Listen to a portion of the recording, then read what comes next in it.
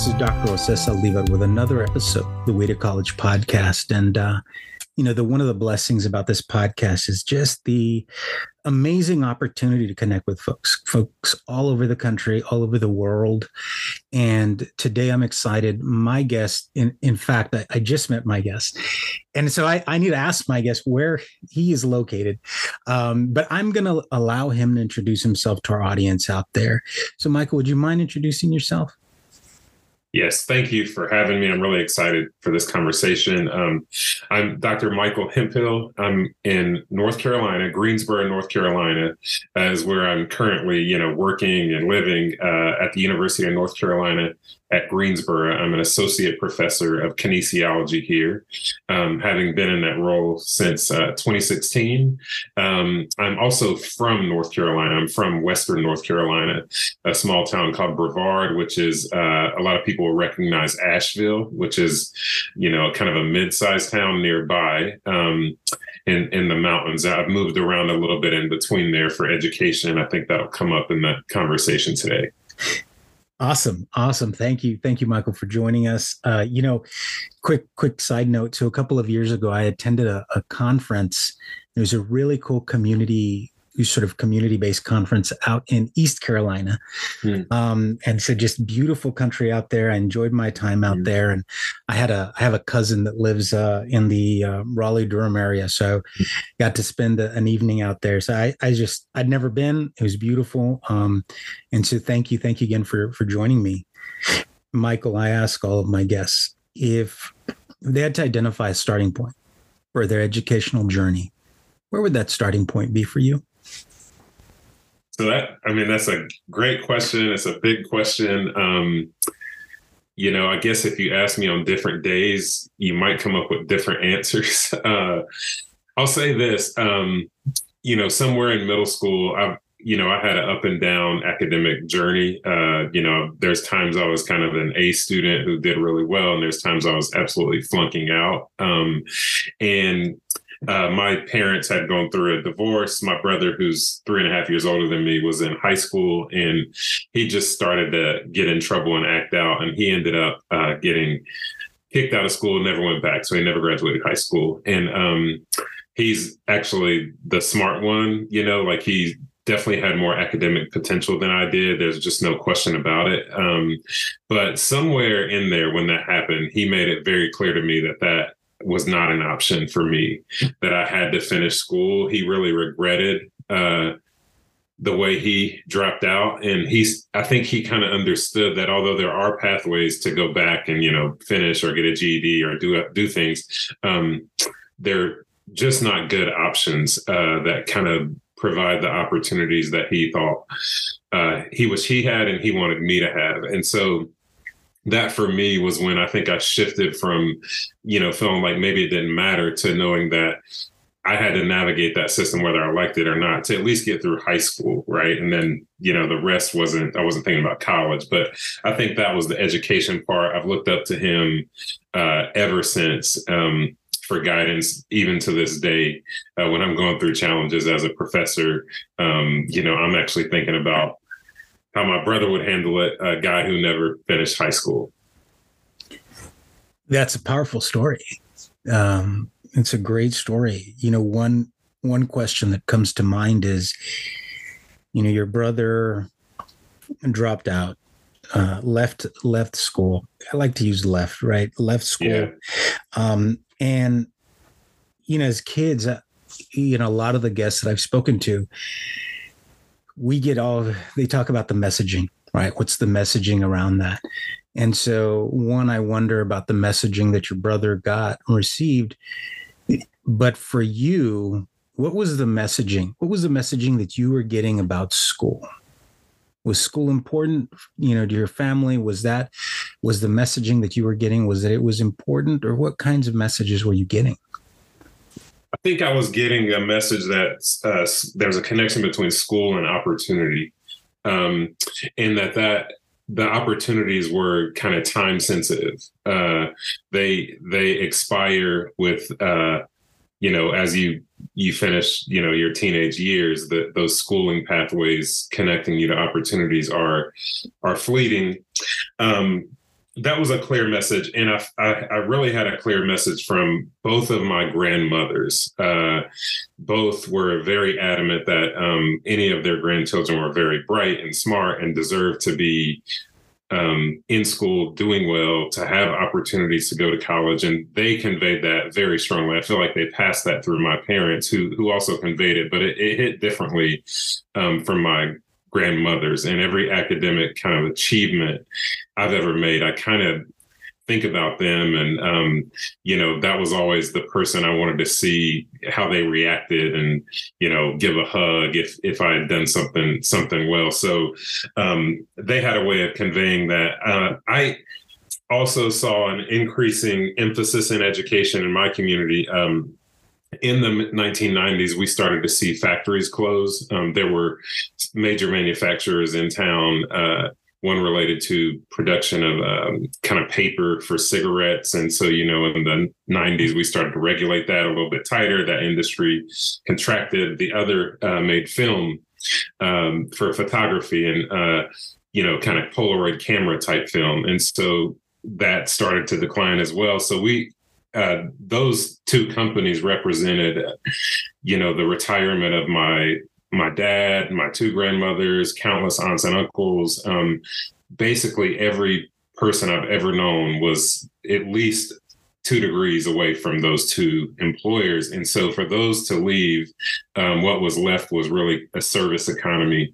And there was a sense that, like, you got to get out of here. And if you don't, you're stuck with these kind of opportunities that are going to be a low salary, kind of minimum wage type salary, and that salary is never going to really grow. And that, wasn't attractive. So that's the kind of messaging that I latched onto, and kind of was encouraged to say, find that way out. For a lot of people, it's thinking about sports. For some people, it's academics. Others, it's kind of maybe military types of opportunities. But we had a sense that you had to find something to advance yourself.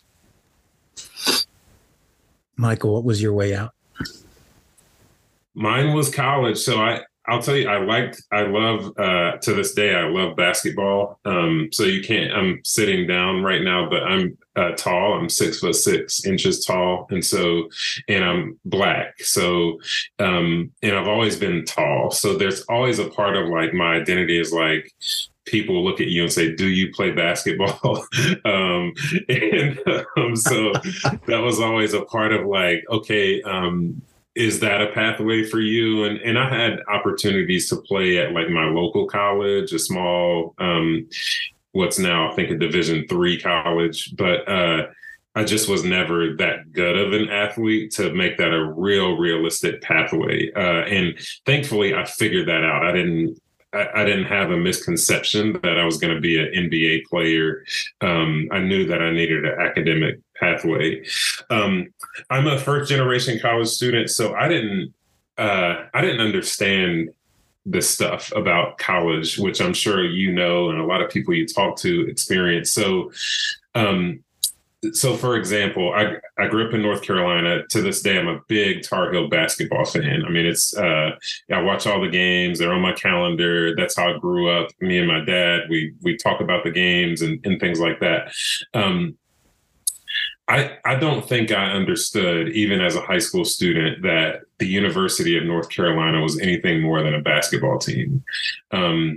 Despite me wearing their shirts to school every day, watching their games, I never sought to tour their campus. I never explored whether I could get into that university, whether I could apply to that university.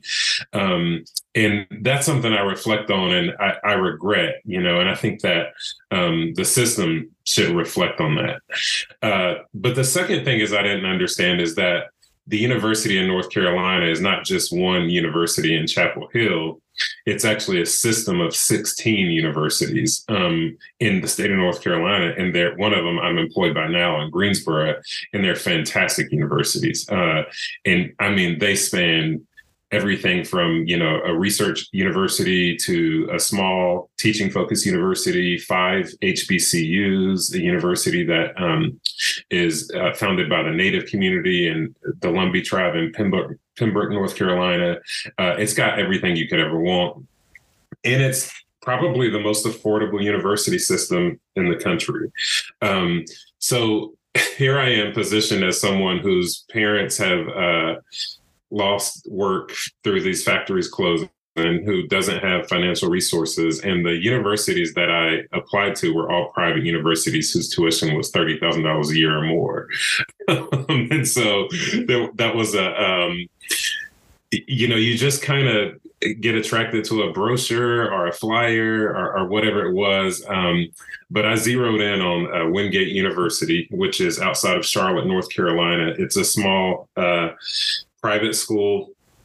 And my mom was very keen to take me to tour a couple of colleges. We looked at Lenore Ryan, which is a similar college along the same route. And they had apartments. So your freshman year, you live in a dorm. And if you are successful to get to your sophomore year, you get an apartment, a nice apartment, a 4-bedroom apartment, roommates, and they were really sharp. And that was it. I mean, that's how I decided to go to Wingate University without really having an understanding of like kind of the finances that would be necessary for me to be successful there. But, I applied out of high school, I got in, and I just kind of said to myself, we'll just kind of figure it out as we go. Michael, thank you for sharing that. One, thank you for that history lesson, or at least a lesson on the University of North Carolina system. I wasn't aware of that. And so that's awesome. I think like you, I was a Tar Heel fan only because Michael Jordan went to North Carolina. So yeah, I always associated it as such. But, you're to your point about applying to private schools, right? Private schools that you have a hefty price tag. As a first generation college student, who was guiding you? Was anybody guiding you at your high school, or at least saying, Michael, take a look at these schools, or were you doing it, or were you doing this on your own? I was leading the charge on my own. My mom provided some assistance. I don't believe the high school had a good system for supporting students. And frankly, I don't believe they saw me as a student who was kind of on that particular pathway. So let me stop you right there, because that's a powerful statement. They didn't see me as a student on that pathway. What do you mean by that? So I certainly wasn't approached with a conversation about, let's look at what these opportunities might be and where you fit into them. But I remember that certain things stick with you. And I remember I took the SAT, and I was around like the guidance people. It must have been a hallway type thing or something. And I got 1,000 on the SAT, which isn't a great score, but it is a score that qualifies you to get into kind of a decent college. And I remember people being surprised at that. And, there was just this sense that like, oh, we didn't think you would score that on the SAT. And I just had a sense that I had not been looked at as someone who should get connected to opportunities that I would be eligible for, given a, kind of a mediocre SAT score. And so I didn't have those types of connections. I just have to assume that, I mentioned the UNC system schools. I have to assume that they have ways that these universities connect with students who are citizens of the state and eligible for those institutions. And I never had that.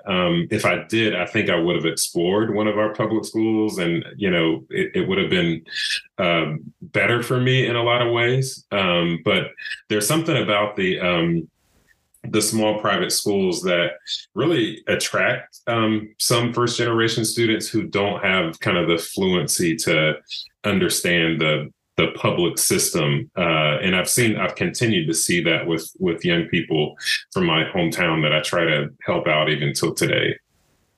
Wow. Thank you. You decided to go to Wingate, correct? Mm-hmm. Yes. All right. What was that transition like for you, particularly as a first generation college student? Yeah, it was difficult. I mean, definitely looking back on it, I didn't do well.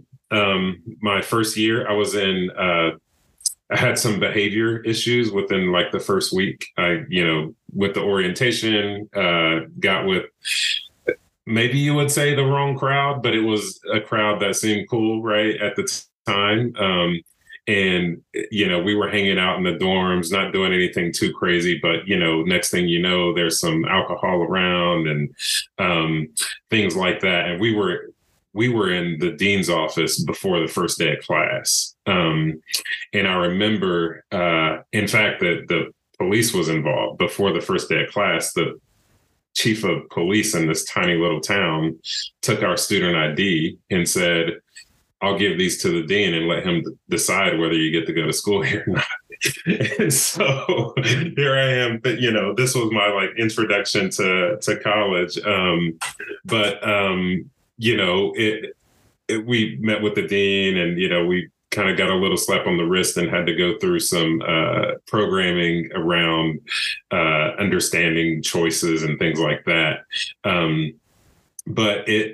That symbolized really my first year at the school. I didn't take things seriously. I finished the year with a 1.2 GPA and wasn't sure I would even go back because the cost was absolutely overwhelming. I mean, I maxed out my student loans. My family was doing things that they really shouldn't do to try to pay, they divide your bill up into 8 installments, and every installment was like, is this actually going to get paid this time? Or, so it was really tough. I went, like I said, I went home that summer not knowing what I'd do if I even would go back. And I think what I decided was, I mentioned my grandmother's being an influence, and they didn't know that I was struggling in school. My mom didn't know for a long time, but eventually they send a letter home of some sort because, I guess the way the finances work, because there's like FERPA laws, they're not supposed to reveal things, but I guess if your bills are set up a certain way, they can reveal. So there wasn't like a letter that went home. And so it was like, what's going on, with this, you're flunking out, you're on kind of a behavioral probation type thing. And I think what I said to myself, I was like, I would have actually been totally comfortable flunking out of school. I would have had no problem going back and like looking people in the eye. That I would not have been embarrassed or ashamed or anything.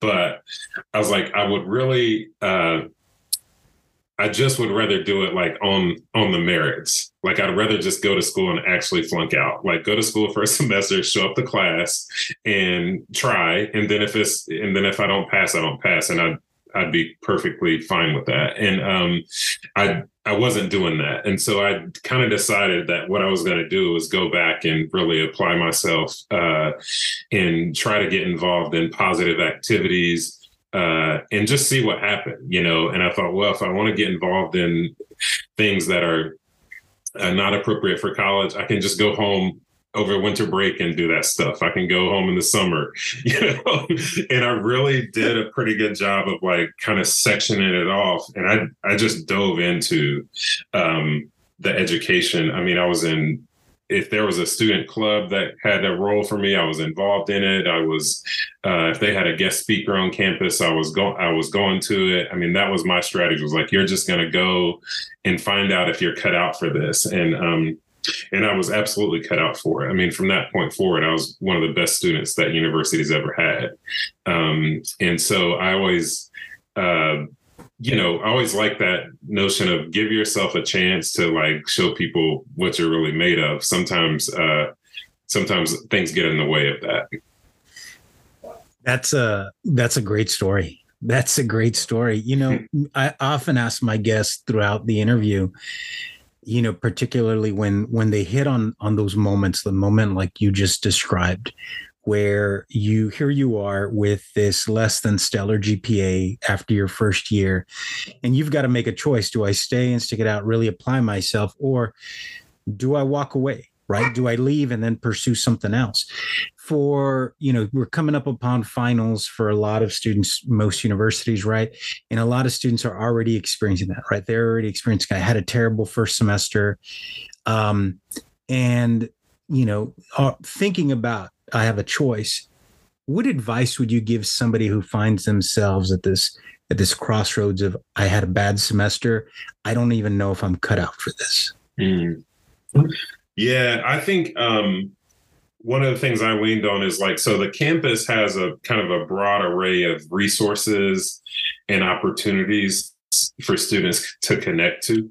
And I really encourage students to look at that closely and try to make some of those opportunities things that you connect with, whatever it is that makes sense for you. It could be volunteering. It could be getting involved in groups that support students who are struggling through kind of mentoring, tutoring sorts of things. But there's a lot of resources out there that sometimes students are not aware of. I know that as someone who works at a university now, sometimes there's scholarships that we never get applications for, and because we're just not connecting with students the way that we need to. So the first thing I'd say is find those opportunities to connect with. The second thing is find people who are going through what you're going through. And, sometimes when you're struggling, you need to find somebody who you can confide in and who can be a support. And I can assure you, at a university, there are other kids who are struggling. So make those connections. The final thing I'll say is there are people on the faculty and staff who really are there to support students who are struggling, who really will go out of their way to do that. I was the beneficiary of that a number of times, actually. But reach out and make that connection too. I try to make, on my own campus, I try to make myself available to students. And once or twice I've had people approach me that I've been able to help. But, try not to struggle in silence and find the way that you can make a connection to help you succeed from that university, at that university. That's beautiful, beautiful, and wonderful advice. Michael, you recommit yourself to your education. And as in your words, you become one of the best students the university's ever had. Yeah. So what was next for you? What's next in your educational journey? Yeah, so I ended up getting myself together at Wingate. So I mentioned having a 1.2 at the end of my freshman year. I graduated with a 3.6. And so that's still with that freshman year weighing it down. And so I took a lot of pride in that. I got the university's top honor that they give to the graduating male for leadership and scholarship and service. And along that path, I had a couple of internship opportunities that I did. And one of them was with a group, it was called the National Association for Sport and Physical Education. It was just outside of Washington, D.C. And when I was there, I had kind of a project. And at the end of my term, I would present it to their board of directors. I kept finding in undergrad that opportunities just lead to other opportunities. And so this was an example of that. This internship was this amazing opportunity. Now I'm presenting before the board of directors and I give this 10-minute presentation. I was nervous. It was, probably not the best delivery. And at the end of it, the president of the board, he was kind of standing against the wall. And I said, "Any questions?" And he raised his hand. And so I called on him for the question and he said, "You're coming to Purdue." I want you to come to Purdue University. And I didn't know what to say to that, but he offered me an opportunity to come to Purdue. I remember telling one of my aunts, I said, this man wants me to go to Purdue. And, I wasn't too sure about that. And she goes, "Boy, I'll buy you a coat. You better get up there." Because, it's cold. I'm from North Carolina. We don't do the cold. So, but that message actually that really stuck to me. That was when she said that, I was like, you have to go, you have to take this. And it was a master's degree opportunity. So it's 2 years. And I was like, hey, you can do anything for 2 years and then see what to do. So I went to Purdue to get a master's degree in their kinesiology department. And, it's a 2-year program. As I said, I had what we call an assistantship. And that means that I had 10 hours where I worked with my major professor on his research program. And then 10 hours that I was able to teach. And so I was able to get teaching experience doing physical activity courses at Purdue. And in exchange for that, I got my tuition fully paid for, had no expenses whatsoever for my education at Purdue.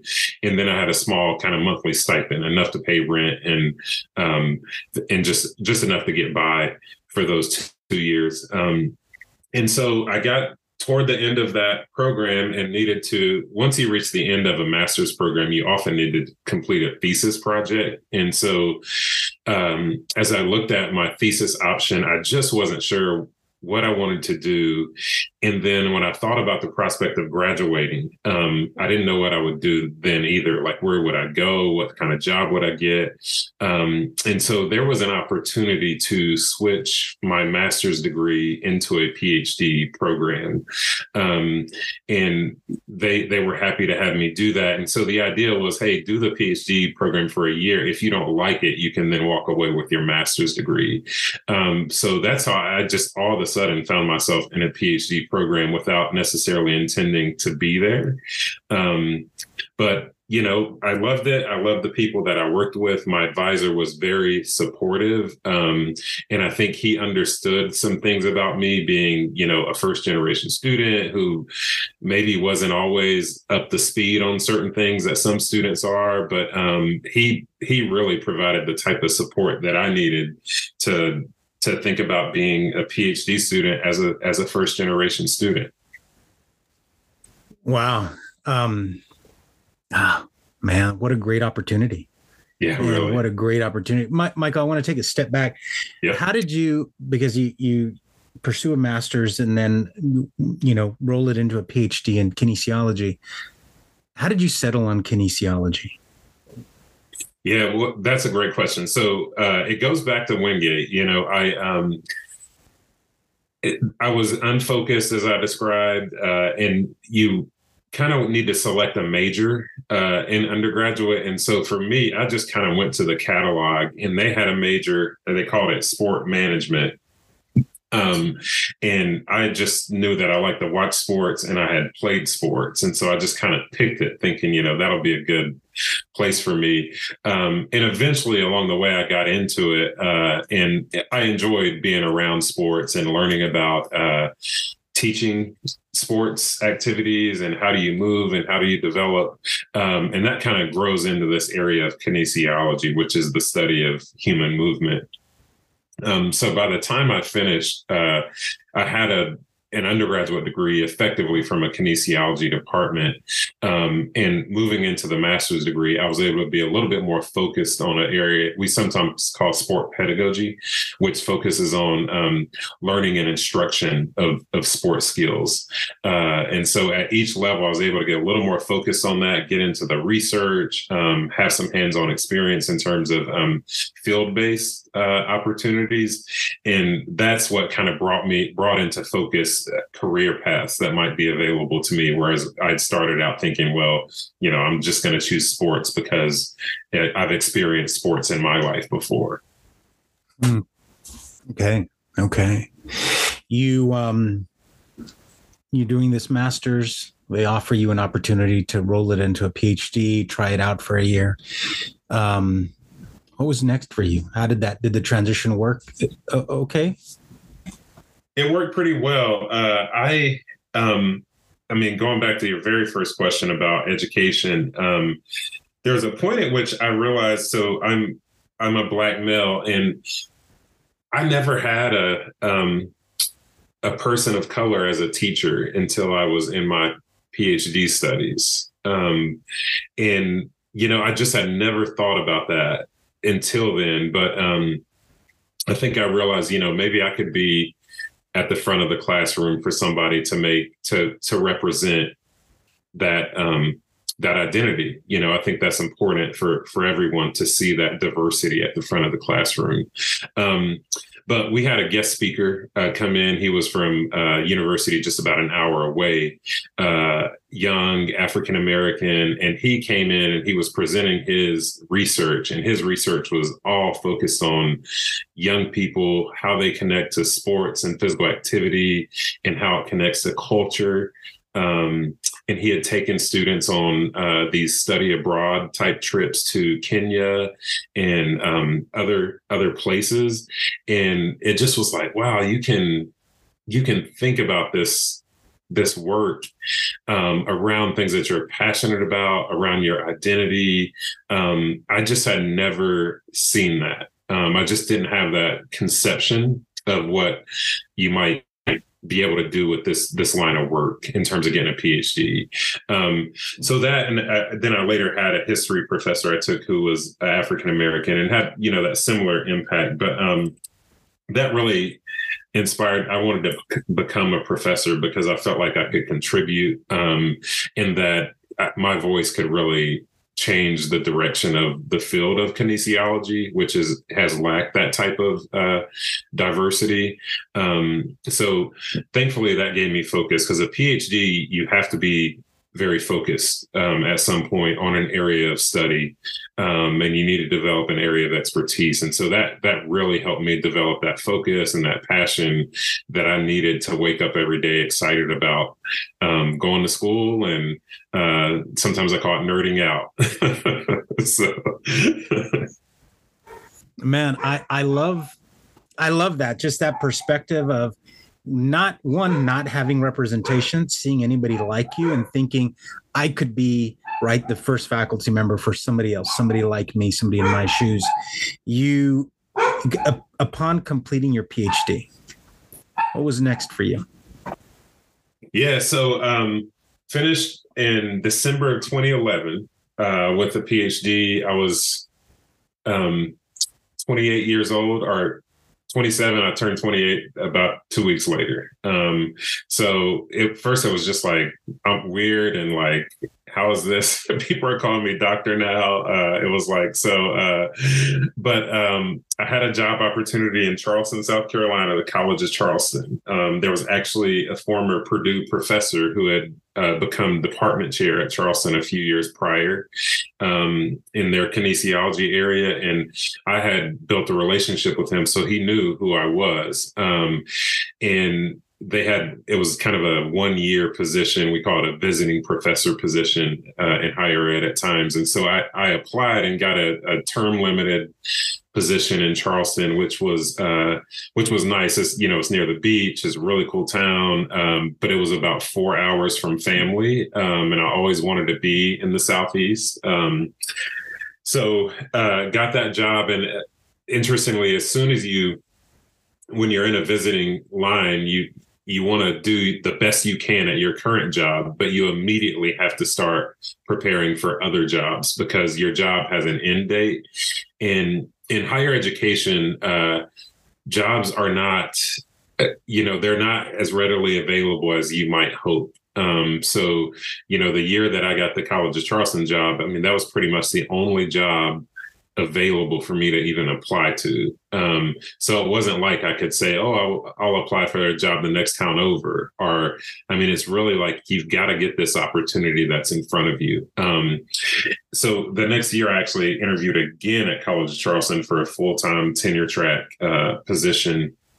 I think the only other place that year that had a job was University of Utah. And so you're thinking, pretty widespread. And I did interview and was accepted into Teach for America at that time because I needed that backup option. And so I was considering, going and doing some work in urban schools for a couple of years if the higher ed option didn't work out for me. But I did end up getting the tenure track position at the College of Charleston, which was my goal. So I withdrew from the Teach for America option and stayed there and ended up being there for 4 years total, 3 years on the tenure track position.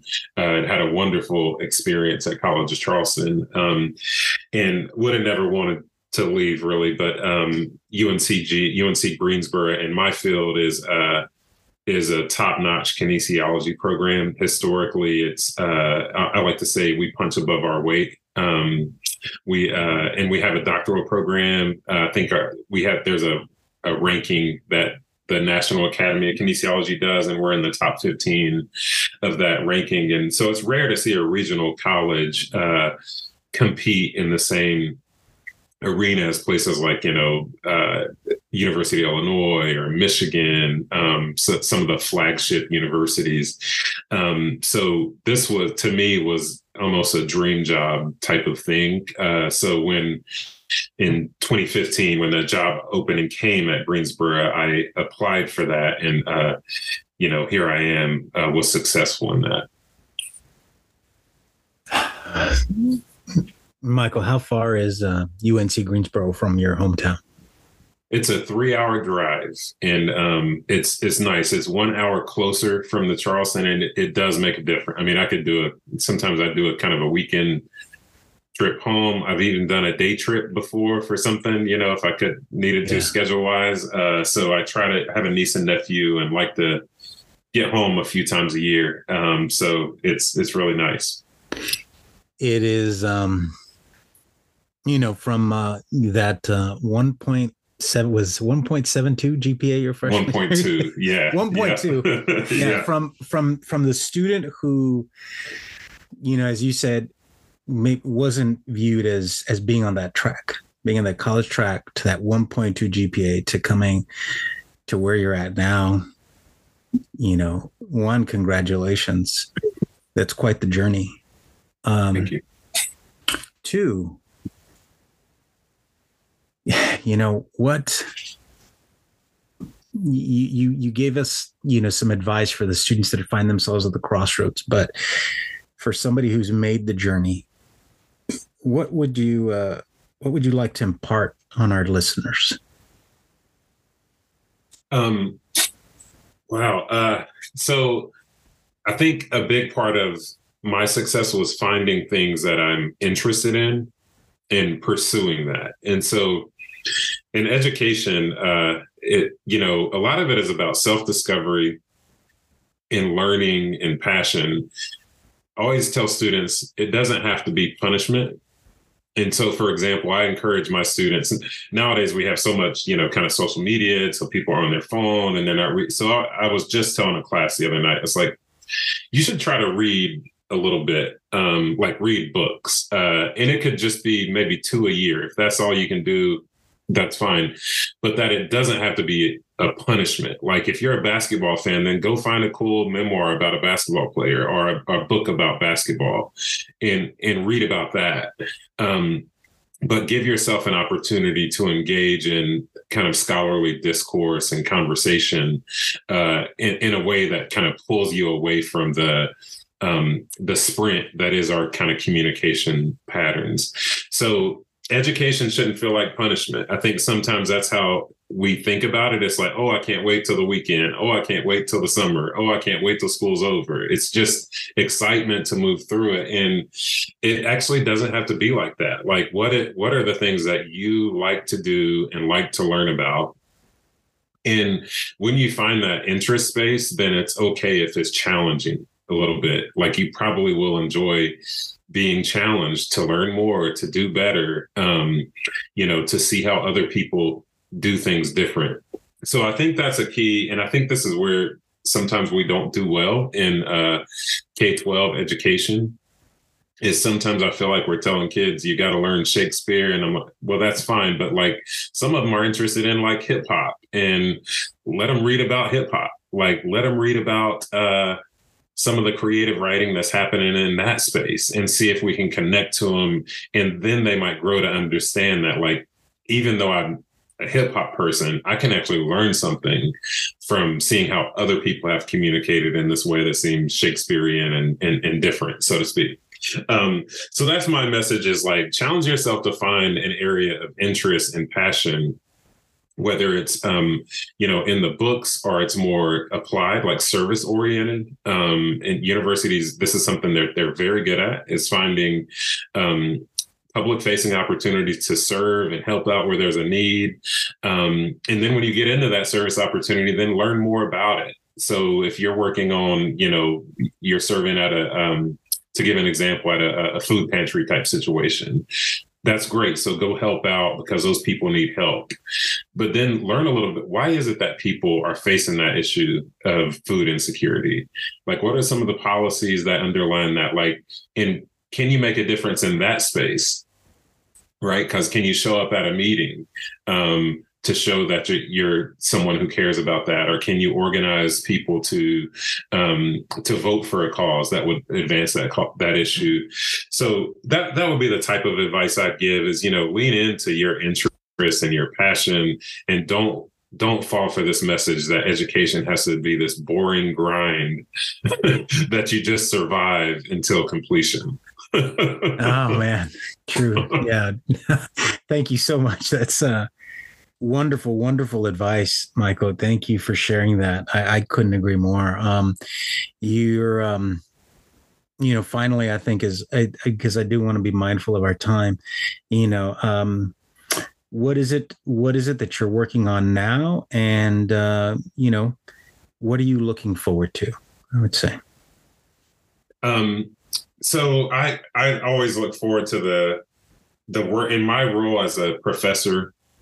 I'm now an associate professor at tenure at the university, and that's something that is a kind of a prized possession in higher education, and it gives us a little bit of autonomy in deciding how we structure our work. So I still have to report every year, and I'm accountable to the university, but I have the ability to decide what I want to research, what I want to focus my time on, the way I want to teach my class, the types of people I want to collaborate with, types of conferences I attend. So there's a lot of like independent ability to shape your experience. And I enjoy that and always look forward to like what's next. So along that path, I'm really excited and passionate about restorative justice, and I consider myself a student of that now. And so how this happened is I always believe that sport can be used as a tool to help young people be better people, just develop life skills and set goals for themselves, and just be a better person because you played the sport. And I've always been frustrated that I don't think sports serves that purpose well for a lot of young people. And so in my academic career, I've always tried to understand that and find ways to promote a sports system that like works for everyone, even if you're not actually very good at playing the sport. And so I went to New Zealand, had an opportunity to do like a study abroad program. And while I was there, I learned that they're passionate about restorative justice, and it has a strong connection to their indigenous Maori population, their justice system in New Zealand. And so I'm like, well, this is interesting. Tell me more about this restorative justice. And the more they talked about it, I'm like, that's kind of the value system that I've been thinking about for all these years regarding how sports should be deployed. And it's about, valuing everyone for their strengths, addressing the harm that people may have achieved, and building community. And so as soon as I saw that, I made it my mission to learn about restorative justice and to connect that to sports. And so over the years, I've visited New Zealand a couple of times to kind of learn about this and think about how it applies. And I have a program in Greensboro. We call it Restorative Youth Sports. And we work with young people in sports programs and in school physical education classes to introduce them to the values of restorative justice around relationship building community, and resolving conflict, all through playing sports. And that's been a space that's been challenging and very rewarding for me, because I get to learn about like, how can you take these ideas that kind of sound good when you talk about them and like put them into practice. And that can be messy. There's good days, there's bad days, but I get to challenge myself to say like, this is worthwhile, to try to think about how sport can be more impactful for society, and to have some some positive impact in that space. So that's kind of the space I work in now. And I get to wake up thinking about things like that every day. I get to work with undergraduate and graduate students who might be interested in that topic and try to help them learn and develop, and then see them go off and do creative things that I certainly could have never thought of. So I'll, that passion and excitement probably can carry me for the rest of my career in some ways. And that's what I look forward to. Oh, Michael, man, I when I jump on these interviews, I never know what to expect. I always look forward to the stories, but, I'm always excited and surprised with the work that folks do. And to hear, so for me, I think, I work in this world of educational consultant. And so I'm always coming across like proposals, requests for proposals for innovative educational programming and after school programming. And so as soon as I heard restorative justice and, how to use the power of sport to fulfill this work. And man, that's powerful. That is really powerful, really exciting. And I think for anyone who grew up playing sports, I think we can see the potential of this work. So one, thank you for doing this work. Mm-hmm. And thank you for creating a space, I think for like, as you said, undergraduates and other graduate students to explore and to have a little fun with this. Because I think, like you said, right, leaning into the things that interest you and the things that call to you. This certainly sounds like something that absolutely calls to you and something that you can connect with. So congratulations on this. This is exciting stuff. Michael, as we transition out, any final words before we go? I'll say thanks to you for creating this platform and cultivating this really important conversation. I really look forward to listening to some of the past episodes that you've already done. And I'm just glad you would, give me space to share my story and my message. Is something that I'll be able to share with family and friends and, just be very excited about. And I'll mention, with your focus on students who are thinking about that transition, many of them may be first generation and identify as from a minority group. I've been really thankful that UNC Greensboro really stands out of the crowd in that space. So if anyone's looking in North Carolina, certainly we can be a resource. We're the most diverse university in the state of North Carolina, and I think about half of our students are first generation students, and we've figured out how to do some things well to help students be successful. And with that said, I think we're still willing to be reflective and realize that like this helping students, there's no secret sauce to it, right? So you might do well with one and the next one, it might not go as well. And so I feel like we're still positioned in a place where it's like, hey, we constantly have to get better and know who our students are and reach out to them. And so I say that because sometimes in the national public discourse, we completely overlook these types of universities. If you're looking at a news story about a university right now, there's this whole thing about, Harvard and Penn and whoever else it was testifying before Congress.